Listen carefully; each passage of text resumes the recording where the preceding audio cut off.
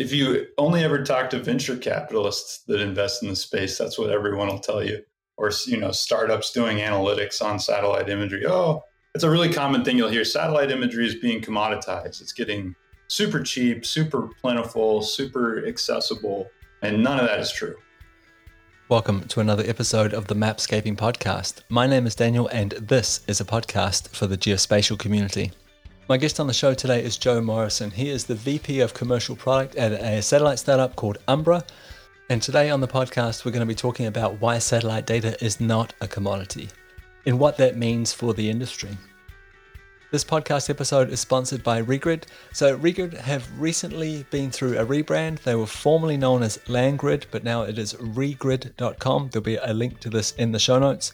And if you haven't heard of them before, they are one of the leading providers of land parcel and location context data for the entire US. So Regrid does a lot of the heavy lifting. They collect, clean, and stitch together property boundaries into this sort of seamless data fabric for you. So if you are interested in understanding how US land is subdivided, owned, used, inhabited, and networked into economies and ecologies, this would be a really, really great place to start. So that's regrid.com. Jerry, the CEO and co-founder of Regrid, has actually been on the podcast before. If you want to check out that episode, it's called Polygons of Ownership, and he goes into a lot more detail about the history of subdividing land and what this has meant for land use and land ownership and some of the consequences of this. So that's worth checking out. Regrid, formerly known as LandGrid. If you're looking for parcel data for the US, this is the place to go. Hi, Joe. Welcome to the podcast. Thanks so much for taking the time to talk with me. You are someone that I've wanted to talk to for some time now, so I'm a little bit excited, a little bit nervous about this conversation. Today we're going to be talking about satellite data, why it's not a commodity, and I think before we jump into that massive topic, perhaps you could just tell us a little bit about yourself. Who are you? How did you get involved in geospatial? Awesome. Well, I'm stoked to be on the podcast. I think this is one of the best podcasts in this industry. I'm grateful that you put it on. The guests that you have on are always fascinating. So hopefully I can live up to the standard that you've set because it's a super high one. But thank you for having me on. And it's an honor to get to chat with you. So yeah, who am I? My current role is VP of Commercial Product at Umbra, which is a satellite startup. We do synthetic aperture radar. And my path to getting here was pretty unintentional, as I think a lot of people who get into this space find. So I'm not a map guy. I didn't study geography or GIS or anything like that in college. I was a religion major, actually, in college. And so as me, I would say I'm agnostic, maybe. I wasn't like trying to go into the priesthood or anything like that. I just thought the topic was kind of interesting. Couldn't really pick a major that I cared about. So I just picked a topic that allowed me to do a bunch of different stuff. And had no idea what I wanted to do when I grew up. So what wound up happening was in college, I started a small company. I was actually manufacturing backpacks.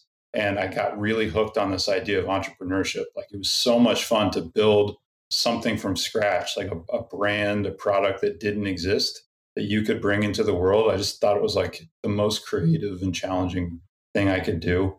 And so got super excited about entrepreneurship, found that backpacks were not the most fulfilling mission in life. Couldn't really keep it up and started looking at industries that had a little bit more tangible impact for bettering the world, as cheesy as that sounds. And without going into a ton of detail, I landed at a company in Philadelphia called Azavia that was a B corporation, which means that they're independently audited for how well they compensate employees, what their carbon footprint is, all sorts of factors about basically how ethically and how well run the company is, with this real social mission at the core of the company, and an entrepreneur, Robert Cheatham, who I really admired. And I was really just trying to learn from him, essentially, kind of apprentice under an entrepreneur that I really respected. And it just happened that they were doing geospatial software. So it was much less about picking like a career in mapping and much more about finding a team that I really admired. And I was there for 5.5 years and learned about satellites there, started working on machine learning projects there, and eventually found my way to this job where I get to have a more direct impact on satellites that are getting launched, new types of data that are streaming down from space, making that accessible. But I'm not a map guy, I would say. I'm just a guy that works in the mapping industry. So that's the honest truth about how I landed here. I really appreciate your openness and your honesty there. I think it's really interesting to hear how different people ended up where they are today. So I promised during the introduction there that we're going to be talking about satellite data. This is something you have a reasonable amount of experience with, and you have this really strong opinion that it's not a commodity. Would you mind talking, could we use that as a starting point? Well, why is satellite data not a commodity? It feels like it should be, right? Yeah. Well, you'd think it was if you only ever talk to venture capitalists that invest in the space. That's what everyone will tell you. Or startups doing analytics on satellite imagery. Oh, it's a really common thing you'll hear. Satellite imagery is being commoditized. It's getting super cheap, super plentiful, super accessible, and none of that is true. So if that were true, like the joke I always say is commodities are commodities because you can buy them. And good luck buying some high resolution satellite imagery. Like, I don't know. Have you ever tried to purchase satellite imagery personally? Never. I'd really appreciate it if you would sort of walk us through the process. Yeah, well, I'm talking mainly about optical imagery, and there's other types of satellite imagery that we can go into. But most people, when they think of satellite imagery, what they're imagining is aerial imagery because they've gone on Google Maps and they've flipped on the satellite imagery layer, which, God bless the product manager that chose to call it satellite imagery when the majority of what people look at is actually aerial imagery, but that's a different topic for a different day. You zoom to your city and it's super high resolution. It's probably like 6 centimeter pixels. And you think that's what satellite imagery is, when in fact, the highest resolution commercial satellite imagery is somewhere around 30 centimeters. So that's like if you opened up Google Earth and you zoomed to a rural part, but probably where you live. Honestly, if you zoom to that section of the world and you look at the satellite imagery base layer, that's probably 30 or 50 centimeter data. And that's a lot lower resolution. There's a lot less that you can see in that data. And for the most part, it's a lot more expensive, actually, than the aerial imagery in urban areas. And there's a bunch of reasons for that, but it's not easy to get a hold of. So like today, if you want to buy 50 centimeter or below satellite imagery, you kind of have to know somebody. Like you got to call in a favor at Maxar or Airbus because those are pretty much the only two companies that sell this data. Their main customers are paying them hundreds of millions of dollars a year for access to their data. So your, email to them is not going to be a super high priority and probably shouldn't be.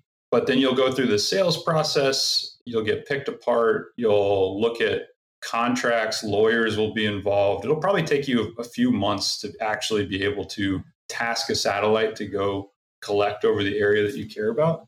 It's this super long and difficult process. And the reason it's like that is that there's not a ton of competition at the highest levels.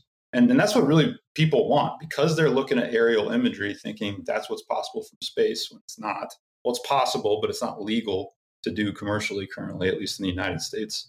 They think I want the highest resolution stuff because that's where I can count cars and I can, look at the angle, the slopes on roofs, and I can, do all sorts of intricate feature extraction and mapping work. And so that's what people really want, but it's not easily accessible. That's a big piece of what I mean when I say it's not a commodity. There's just not many people that can produce it. And the ones that do charge a premium for it. And that's just not how commodities work, in my understanding of them. There should be downward pricing pressure. There should be efficient, large markets for commodities. And there just aren't for high resolution satellite imagery. But the fact is there are a few actors in this space, right? There are a few companies that can do this, that can provide this product. And so I guess people could maybe fall back on the argument that isn't a pixel a pixel? Aren't all pixels equal? And if there's two or more actors, don't we have competition? And shouldn't that drive the price down? I think in optical, there will be competition somewhere around a sweet spot of about 70 centimeters. And I don't know why that is. I'm sure if I were more in the weeds or smarter, I could tell you like the laws of physics that govern how satellites actually capture imagery, that why 70 centimeters or 1 meter imagery is so much easier to collect than 50 centimeter or 30 centimeter imagery. But in the news recently, Satellogic is a company out of Argentina that just announced it's going public yesterday.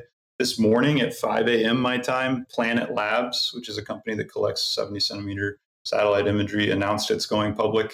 Black Sky earlier this year collects 1 meter data. They announced they were going public via SPAC earlier this year. So there's a bunch of people in that realm, but 1 meter and above data, it's not really what you think of when you think of high resolution imagery. And it is useful for analytics and land use mapping and other uses, but it's not where like the peak of demand is for satellite imagery. So I think that space is going to get cheaper. But even if it does, even in areas where there's a ton of competition, you're kind of teeing me up for something here, which is that not all imagery is created equal. And there are so many variables that govern the quality of a satellite image, especially just an optical image. Like how many bands does it have? What are the spectral channels it's capturing, essentially? Some instruments have, 8 channels and they're really highly calibrated and really refined. Some have just 3 RGB. Some have, 15 that have all these, interesting non-visible light spectra. So that's one element. One element is just how geospatially accurate it is, absolute accuracy. So if you see a house on the satellite image, how close is that house to its actual location in physical space, the way they've projected it and corrected it for terrain and orthorectified it and all this processing that goes into it. Some companies have been doing that for 30 or 40 years. Some companies are in their 3rd or 4th year of trying to figure that out. And it's a super hard problem. So depending on the application, you can see wildly varying quality in the data. And the example I always give is like, if you look at a lot of satellite imagery, you start to realize that spatial resolution doesn't necessarily correlate one-to-one with optically, like how it looks to your eye qualitatively, how good it looks. And like, for example, a 50 centimeter GeoEye image. GeoEye is a constellation that's operated by Maxar, has a long history, was actually, created by a separate company that merged with Maxar back in the day, back in 2012. So they've been operating that satellite for a really long time, getting really, really good at processing the data. And a 50 centimeter image from GeoEye can sometimes look higher resolution to me than a 30 centimeter image, depending on like the look angle and how it's been processed. It's not super intuitive. So I say all that because, this idea that satellite imagery is just like snap your fingers and you'll get this standard product that's in a standard file format with standard metadata processed to a standard level, like that may never happen in my lifetime. It's all bespoke, idiosyncratic, complicated stuff. And when you train models to interpret that data, they wind up being really fragile. So a model trained on SkySat data from Planet probably won't work very well on Black Sky data, probably won't work very well on Satellogic data. And so you've got to retrain these models over and over and over again, or make custom models per vendor. So none of that sounds like commoditization to me. And plus, just to throw this in too, commodity markets, they tend to find an equilibrium, and a barrel of oil is a barrel of oil, and it trades at a certain price that goes up and down. They're not inventing newer and better forms of oil, And so in satellite imagery, people are constantly finding new and better ways to capture that imagery and process it. So it's fundamentally like the product is changing all the time. Every year it's getting better and better. And so, that's another element that I think people discount, where we're not at some like stable equilibrium in the industry right now. We're going through a major period of disruption. So it's not super straightforward how that's going to evolve into the future, but I do not think it looks like a commodity market at all. Thank you very much for walking us through that. So I'm clearly not in the weeds as much as you are when it comes to satellite data or the satellite industry, but I have heard this term a lot, and this is the term analysis ready data. And for me, when I hear it anyway, I think, oh, great, it's analysis ready. I can just put this into my machine learning algorithm and I can, do machine learning. I can do my analytics. And for me too, I have this idea that if you come with 50 centimeter resolution data and I have my machine learning model working with that, I can just change that out if I get access to other 50 centimeter resolution data. But perhaps the price is cheaper with some other vendor. I can just switch those two out. Because it's analysis ready, I can continue doing what I'm doing. I know you're going to rip me to bits here. Please be gentle. Why am I wrong? Well, you're wrong because analysis ready data, ARD, is kind of a catchphrase in the remote sensing world at the moment. And there's some really great work, at least in the United States. I'll admit that I have a US centric view of a lot of these things, which is limited and biased. So take it with a grain of salt. But at least in the United States, there's been great sort of annual conferences for the past few years organized out in California to bring a bunch of people together and present on analysis ready data. A lot of it focuses on taking open data sets like Landsat, which is operated by NASA and the USGS in the United States, this free, open 30-meter data set, multispectral data set. And then Sentinel-2, which is operated by the European Space Agency, which is a phenomenal data set, 10-meter multispectral data. So they're different resolutions, but they cover the whole world on a regular cadence. So I think with Sentinel-2, it's something like once every 5 to 12 days, you get coverage of the whole world. And with Landsat, it's something like once every 16 days. I might have those numbers wrong, but it's something like a weekly or biweekly cadence for both. And what they talk about when they say analysis ready data is processing those data sets so that they're orthorectified and put on top of each other so that a pixel in Landsat lines up exactly with a pixel in Sentinel. And that is, to a degree, like a huge innovation in the space, because you can sort of backfill gaps in your data with that analysis ready data set. But analysis ready doesn't mean universally the same thing. So it's like internal to that particular process data set, there's a bunch of editorial decisions you have to make about how you transform that data to meet somewhere in the middle. And mostly it's about combining data sets with each other to make them interoperable. But it's not going to translate to the next data set, the third data source or fourth data source. And two people can make analysis ready data sets of Sentinel and Landsat and generate them in completely different ways. And they wind up with this like equally coherent products at the end of the day that don't look anything like each other. So again, it's all kind of custom idiosyncratic work that's happening. It's not really like standardized in the way you might expect. But I think, generally analysis ready data, the catchphrase in the intelligence community for the same concept is sensor fusion, where you're taking multiple data sets and you're combining them together in some way that's additive and processed to be interpretable and trustable. So yeah, that's a really cool field. But again, it's not like something where you found some magic bullet. Oh, there's one standard you can process every data set to, and then you can just swap out your algorithms and it's super straightforward and super easy. Even there, it's like the way you simplify it is by making a bunch of executive decisions about how it should be simplified and then processing it to that simplified form. If that makes sense. Yeah, it does. I guess as an outsider, I'm kind of amazed at the lack of structure. Like, I understand that the industry is moving really, really fast, but I guess I had just assumed that there would be more interoperability between these different data sets and perhaps more standardization in terms of how they were being processed. Yeah, I want to give a shout out. You say that. There's a group of people working on a standard called the Spatiotemporal Asset Catalog.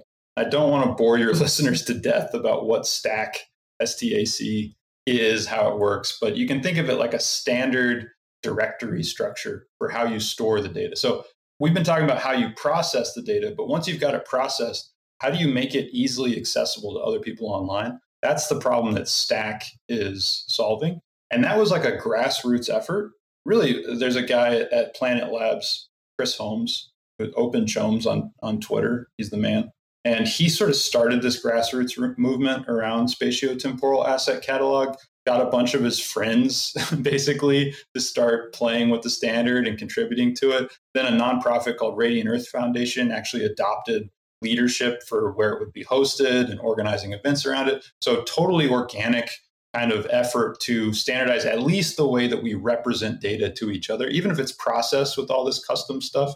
At least the way that it shows up online and is accessible can be standardized. And the Open Geospatial Consortium, OGC, started adopting the STAC standard, I believe, which I think is super impressive. Because if you look at the history of that organization, it's kind of top down.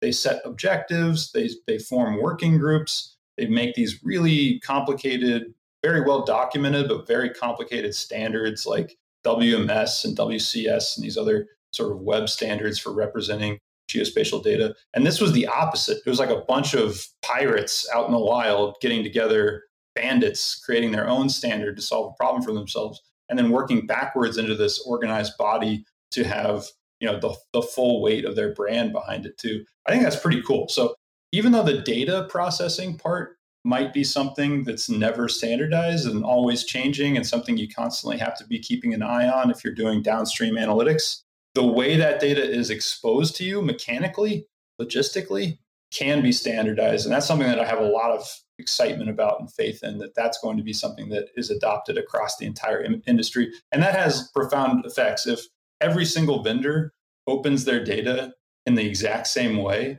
then you can write one scraper that goes and indexes all of those catalogs and pulls it into one common repository for yourself. It just simplifies the process of going and getting the data so much. And that's a really important step. So that is one bit of positive news about standardization. Maybe a slightly different part of the value chain, but still a super valuable project and something that I've been in support of for a few years now. It's been really wild to see how much adoption that's gotten over the last 3 years. Yeah, I'll have to track down some links to that and put them in the show notes for the listeners so they can follow up on that if they're interested. What I've got out of this conversation so far is I am amazed at how complicated this is. I mean, obviously, it's complicated, right? We're flinging large chunks of metal into the sky and having them zoom around the Earth at some ridiculous speed, and we're expecting just it all just to work magically. Obviously, this is a complicated problem to solve, but the fact that every different sensor needs to be treated differently and that it's not treated in a standard way, and then we have the whole process around storing the data. I mean, frankly, I'm a little bit surprised that it's as complicated as what it is. Maybe that's just me being naive. Well, it's easier than it used to be. I mean, give us some credit. I mean, back in I want to say it's the 50s, might have been the 50s or 60s. There's this famous example of, in the United States, the intelligence community launched these satellites with actual physical film canisters that they would send down from orbit, go and capture, and then bring back and develop in a lab. So that's how you used to get data down to Earth. I mean, high bandwidth, you can fit a lot of information on a physical film canister, but that's how you used to do this stuff. So now that you can just, beam it down to a ground station, process it in the cloud, and have it ready in a few minutes for a customer, it's a lot better than it used to be. But I agree, it's way more complicated than it should be. And I think the way that you'll see things simplify is not that the imagery will get easier to work with necessarily, but that entrepreneurs will find applications for the imagery that they make really simple. So imagine you work in the insurance industry and you're noticing increased flooding events, and you're realizing that maybe you've mispriced insurance on residential homes that are exposed to flooding risk. I live in Austin, Texas.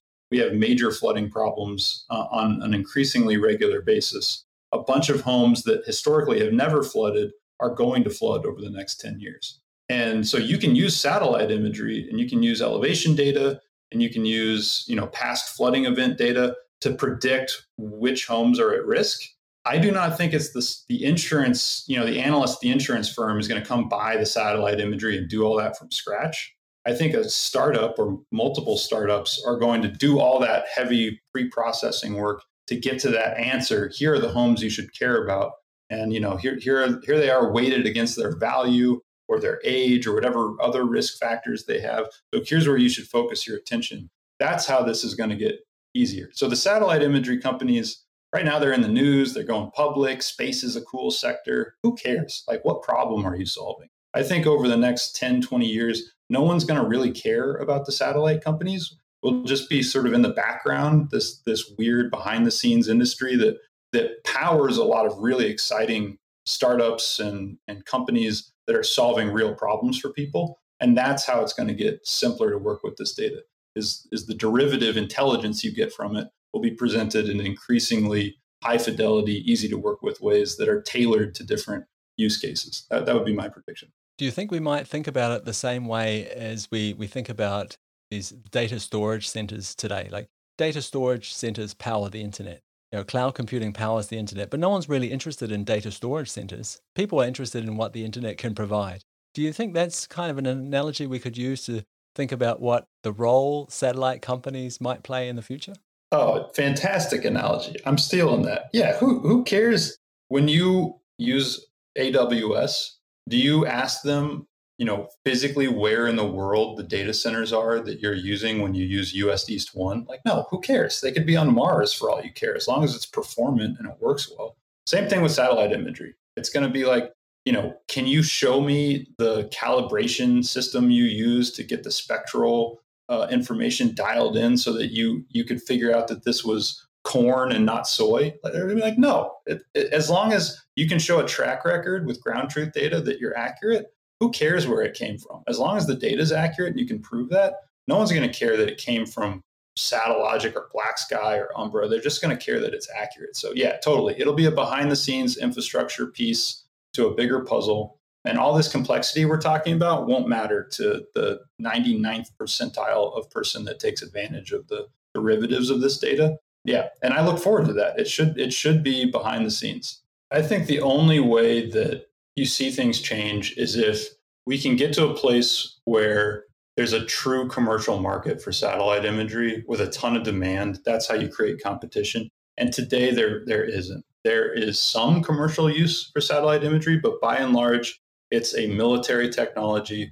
The largest customers of this data are military groups globally. They're spending orders of magnitude more per contract than commercial customers are. And really, like, the commercial market is sort of like Google, Apple, Microsoft, people making base maps for their sort of Google Maps competitor. And all this cool stuff around analytics, that's all super nascent. There's a few companies doing it, maybe 100 or 200 companies really actually doing work. But until that's 10,000 companies or 20,000 companies, it's tough to compete with the pressure that, the deep-pocketed militaries of the world put on these companies to sell priority access to them. So until we can break out of that pattern, which I think is going to take a while, and it's going to take some companies making commitments to commercial customers at the expense of short-term revenue, but with the hope of growing like a long-term industry before we can kind of get behind the scenes. But even then, like I said, I guess you could say that coffee is a commodity,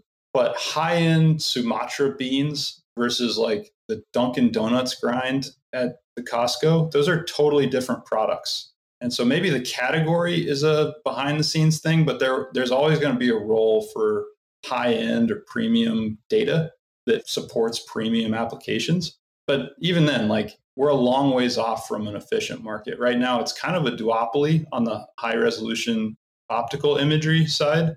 And I don't see anybody threatening that, at least in the short term. I want to sort of move off now and talk about something that's a little bit closer to home. I want to talk about synthetic aperture radar. So you work for a satellite company that is interested in synthetic aperture radar or SAR.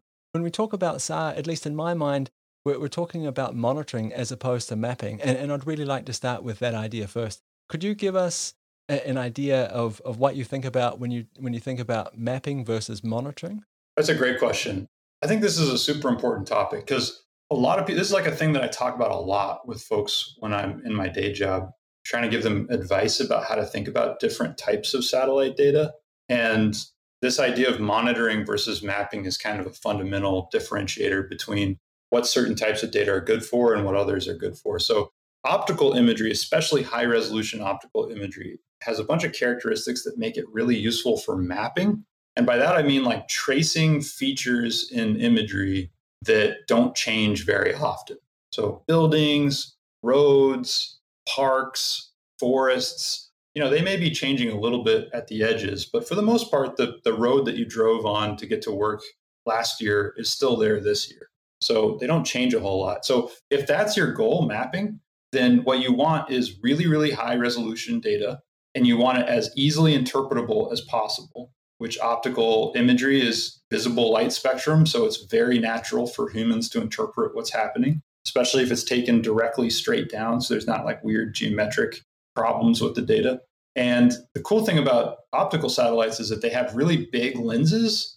The super high resolution ones do. Think of it like if you do wildlife photography and you want to take a picture of something really far away, you get a massive lens to put on your DSLR. Same concept, but just from space. Massive lens in space means that you can resolve really fine resolution on the ground. But because you're super high up above the Earth, you also capture a lot of ground every time you take an image. So like in terms of footprint of the data, you're getting a lot of information every time you take a picture. And that's really good for mapping. So you get a broad area at very high resolution that's easy to interpret, doesn't change a whole lot. And so what you're optimizing for in that case is like absolute accuracy of the data. You want the pixels to line up with their actual location on Earth because you're tracing for applications like navigating in your car. Like if the road were 10 meters off to one side or the other, and it looked like you were driving on the sidewalk, that would be kind of upsetting. So you want that data to be as accurately positioned as possible. And then it doesn't change a whole lot. So maybe you only want to update it once every few years.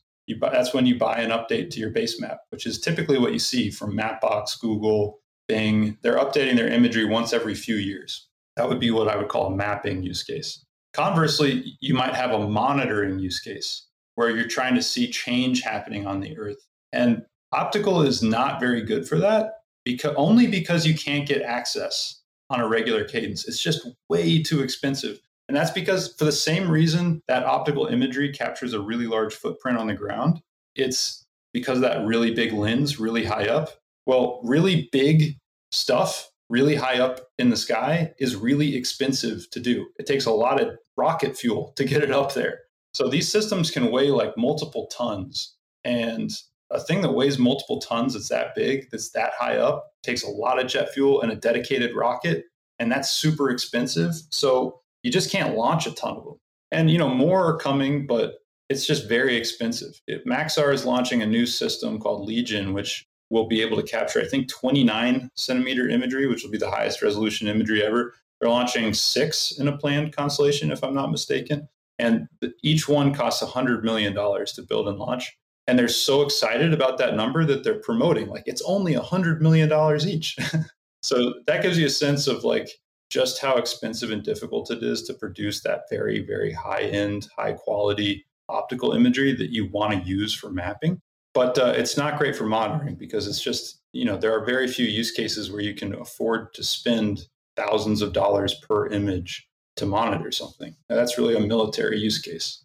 So if you think about what's optimized for monitoring, and when I say monitoring, I'm talking about like human activity on Earth mainly. Who's knocking down rainforest?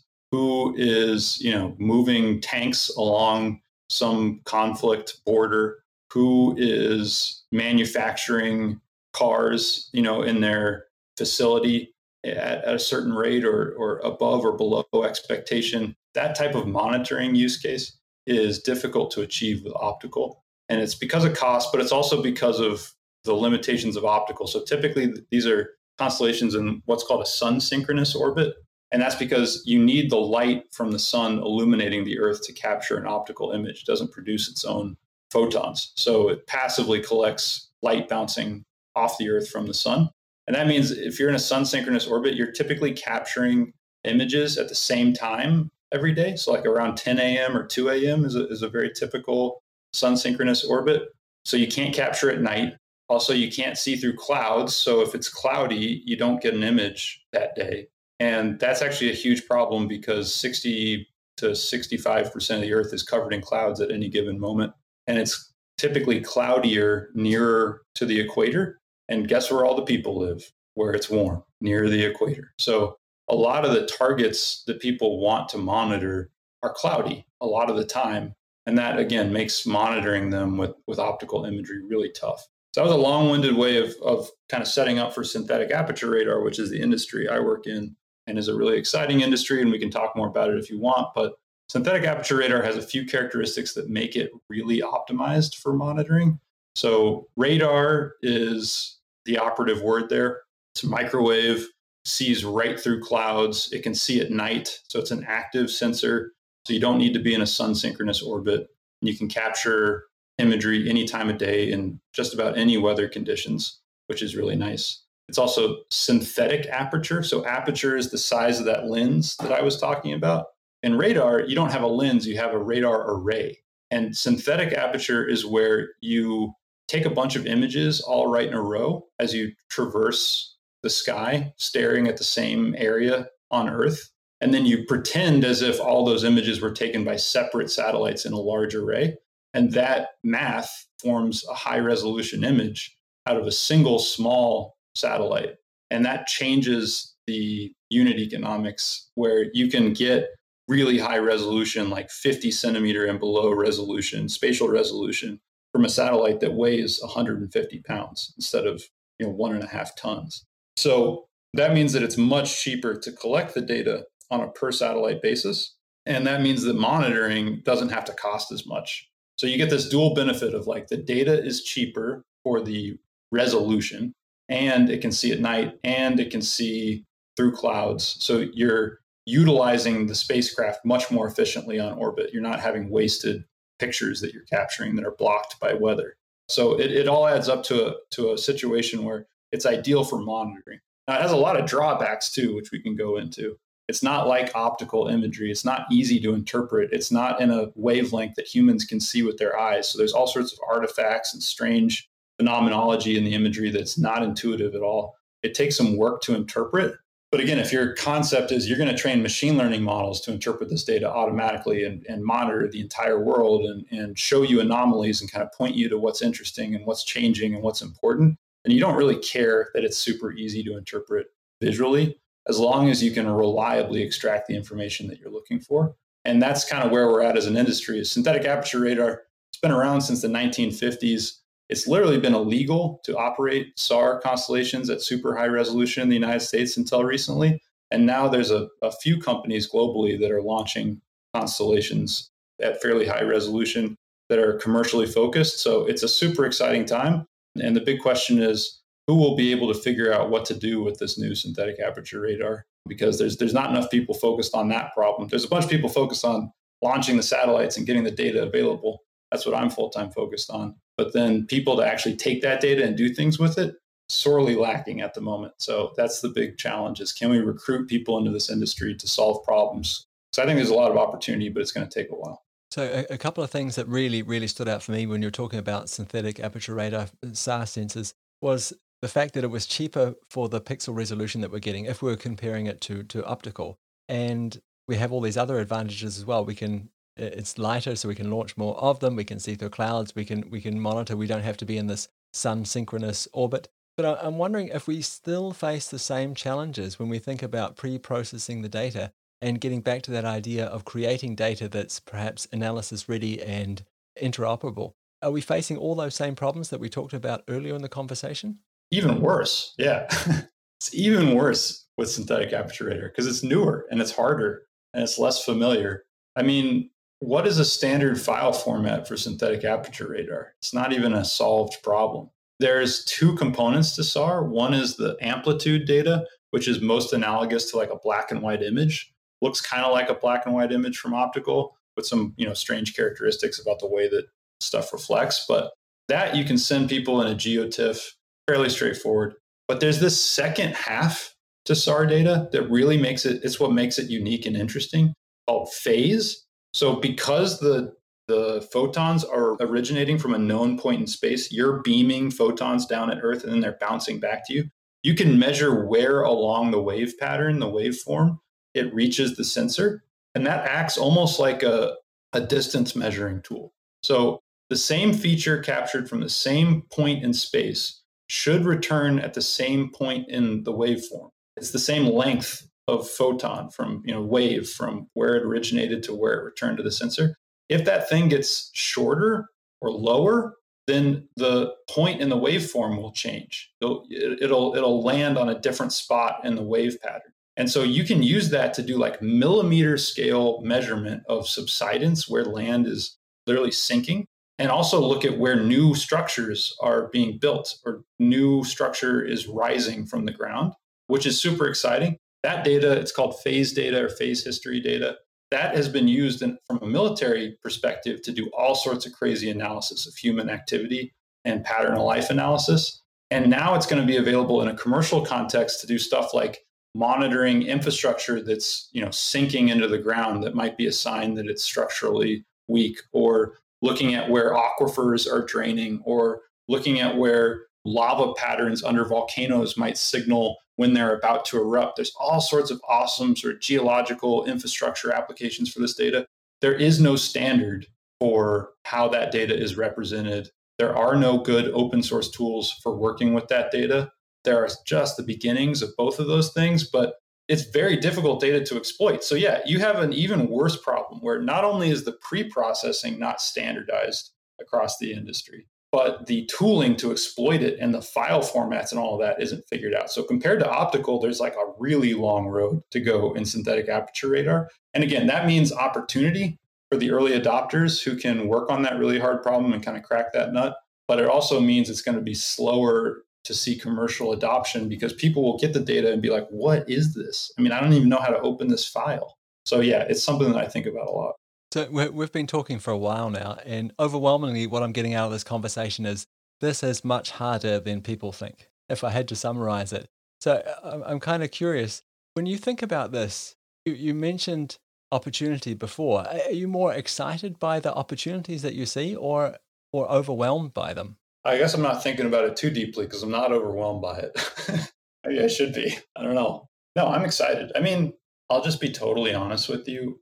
Before I took this job working for a satellite manufacturer, I was not planning to stay in this industry. And the reason was that since like 2014, 2015, when there was this initial flood of venture capital dollars and companies like Orbital Insight and Descartes Labs and SpaceNo and all these Silicon Valley startups got started, and they were all promising to answer all the questions that the world had and use satellite imagery for all sorts of newfangled things. It never really came to fruition. Like piece by piece, we've made progress. But the problem was that they couldn't get access to the raw data they needed to be able to do all the cool applications they had in mind because it's a supply constrained industry. Like there's not enough high resolution data to solve the problems that people want to apply this data to. And so you can't afford it, can't get access to it, can't get it licensed in a way that allows you to build what you want to build. So I just was like fed up. And I wrote an article.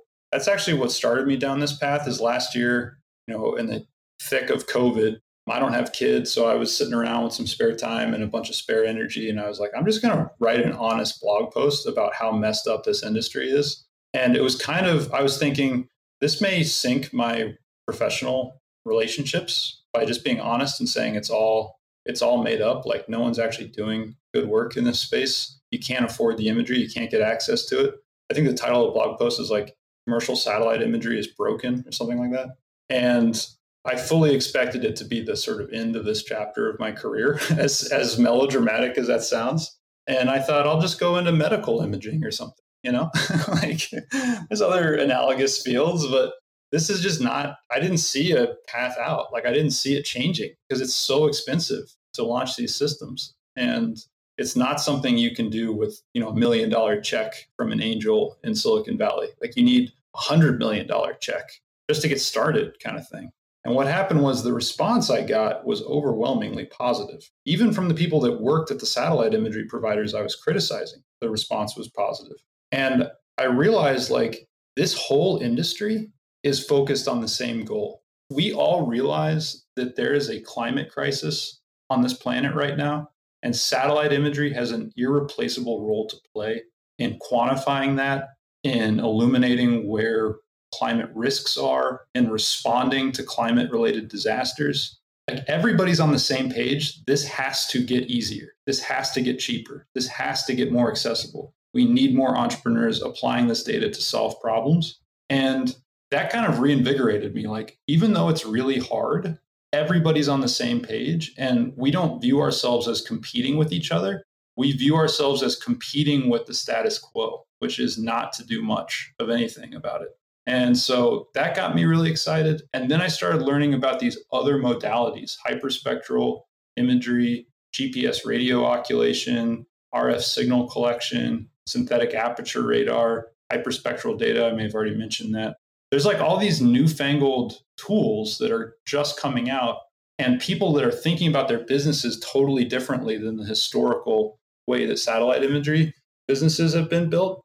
And that got me excited again. Like I thought, well, shoot, maybe I could dedicate my whole career to this. Like maybe by the end of my career, we won't have made this dead simple, but we'll have made it incrementally easier every single year for 30 or 40 years. And I can't even really imagine all the ways that this data can be applied, which is part of what's so exciting about it. Like I do calls with people on an almost daily basis who have problems they're looking to solve that I would never come up with in a million years. And that makes this industry so much fun to work in. Like, to give you an example, there's a group in the United States that maps all of the floating ice in the world as frequently as possible to tell ships where to like avoid being the next Titanic. Like, there's a glacier or a floating iceberg. There's, ice that's about to break off of this huge landmass and cause problems in this shipping lane.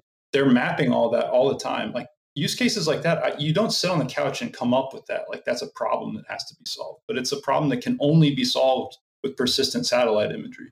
So stuff like that just gets me super excited. So am I overwhelmed by it? No. Am I optimistic about it? Like, optimistic enough to make the prediction that I'll be working on it for the rest of my career? Absolutely. Yeah. Thanks very much for that, Joe. I really appreciate it. And it's so refreshing to hear someone just sort of be honest, put it on the table and say, this is what I was thinking. This is what changed my mind, and this is the direction I'm heading in now. I really, really appreciate that. Well, thanks. I mean, the problem in this industry, if I could name one, is that we don't talk enough, honestly, with each other about what's really going on. We're all kind of self-conscious and want to put out this image that everything's going great and things are awesome and we're doing cool stuff. And that's why I appreciate, this podcast, is that you give people a platform to maybe be a little bit more vulnerable, a little more honest, and give people a clearer picture of the state of the industry. Because to me, there's no time for bullshit. I hope I can curse on this podcast. I didn't actually clear that with you beforehand, but it's just like, you see what's happening every single day. Oil getting spilled or catching fire in the ocean, with wildfires causing more wildfires here in North America just because of like convection currents, with droughts and famine and all this stuff that's happening at a humanitarian scale. To work in an industry that has an opportunity to make a direct impact on that is a total privilege. And there is no time to pretend like things are going super well or super smoothly. Like, we have to focus on what the problems are, be honest about them, and then ask for help to solve them. Ask for people to come into this space from other adjacent industries. Like, I hate credentialism. I do not think you need a degree in geography or GIS to work in this field. I do not think you need a PhD in remote sensing to do machine learning on satellite imagery. What we need is people from those applied disciplines like insurance and agriculture and natural disaster response and humanitarian aid. We need people coming from an understanding of what the problems are to this mode of solving them, satellite imagery, satellite data. And if we just keep talking as if everything is perfect and simple and easy and all the startups are doing well and making a ton of money, and just pretending that there's this world that exists that doesn't yet exist today, we're doing ourselves a huge disservice in the long term, because we're not going to recruit the type of help that we need to realize the potential of this industry. So platforms like this, podcasts like this, where you can come on and just be honest and reach an audience that cares deeply and is curious and interested, it's a huge luxury for the industry. And it has a bunch of second order effects that are hard to predict. But I'm just grateful that you put it together, because I love listening to your podcast, and I love hearing the guests that come on and what they talk about. And I think you have a knack for bringing that out in people, bringing out the sort of honest, maybe less talked about elements of the industry. So keep doing what you're doing, because it's a huge service to the rest of us. Thanks very much for that, Joe. That was a massive compliment, and I truly appreciate it. I think probably now is a really great time to sort of round off the conversation a little bit. I have really enjoyed this conversation. I have really appreciated your honesty, your openness, and of course your insights into the Earth observation industry. We don't get these everywhere. So thank you very much for coming along and sharing that with us today. Again, really, really appreciate it. Now, there are definitely listeners out there that are thinking, how can I reach out to Joe? How can I get a hold of him? Would you mind sharing those details with the listeners? If they want to connect with you, where should they go? The easiest place to find me is on Twitter. I'm probably on there too much. So I have the worst handle of all time, Mouth of Morrison. With a name like Joe Morrison, like, everything's taken. And if you go there, you'll see I have a link in my profile to a newsletter that I put out. That's another great way to reach me. If you subscribe to that newsletter, not only do you get like my rambling thoughts every month or two, but if you respond to one of those emails, it goes directly to my personal inbox. I read everything, I promise. I'm not able to respond to everything right away, but I promise you that I see it. And when I do have time, I do respond to people who just send me emails from my newsletter. So yeah, those are probably the best ways to get in front of me. But if you want to like chat, tweet at me. Don't DM me. I mean, you can DM me. That's fine. But if you're going to ask a question that other people might be interested in the answer to, or if I can rope in somebody right there on Twitter who would know the answer, like do it out in public where the rest of us can benefit from it. Those are my favorite conversations. So that's probably the best way to reach me. Cheers. I'll put links to those places in the show notes so people can find you there and make it a little bit easier for them. Thanks again, Joe. This has been awesome. Thanks. Yeah, this was a ton of fun. Thank you so much for having me on. Big thank you to our sponsor, Regrid, formerly known as LandGrid. So Regrid, in case you haven't heard of them before, are one of the leading providers of parcel and location context data for the US. Regrid collect, clean, and stitch together property boundaries for the entire US and make it really easy to get access to this. If you want to understand how US land is subdivided, owned, and used, Regrid would be a great place to start. They offer a free trial, so you can download up to 50,000 rows of parcel data for free and try it out. They have a self-serve data store, a parcel API, a vector and raster tile. So I guess the thing you should take away from this is that they have pretty amazing data and a bunch of different ways you can get at it. Regrid.com, formerly known as LandGrid. I'll put a link to that in the show notes. So I really hope you enjoyed that conversation with Joe Morrison. I'll put links to his Twitter handle and to his email newsletter in the podcast show notes. Just a quick note on his newsletter. I'm a huge fan of it. It's everything a newsletter should be. It is informative, it is well written, and it's often funny. So it's not a sales pitch, it's an actual newsletter, an email newsletter that's worth reading, and I would encourage you to check it out. Again, there'll be links to all that in the show notes. I'll also include a link to the Spatial Temporal Asset Catalog, STAC. Joe talked briefly about this during our conversation, and I think that you might find this interesting. And that's it for another episode of the Mapscaping Podcast. Thank you so much for tuning in again this week. I really, really appreciate it. As always, you're more than welcome to reach out to me. You can find me on Twitter or LinkedIn. There'll be links to both those places in the show notes, or just search for Mapscaping, host of Mapscaping, something like that. You'll find me. I'm hiding in plain sight. You're also more than welcome to send me an email if that's your thing, info@mapscaping.com. That'll arrive at the right place. Thanks so much for tuning in again this week. Much appreciated. I'll see you again next week. Bye.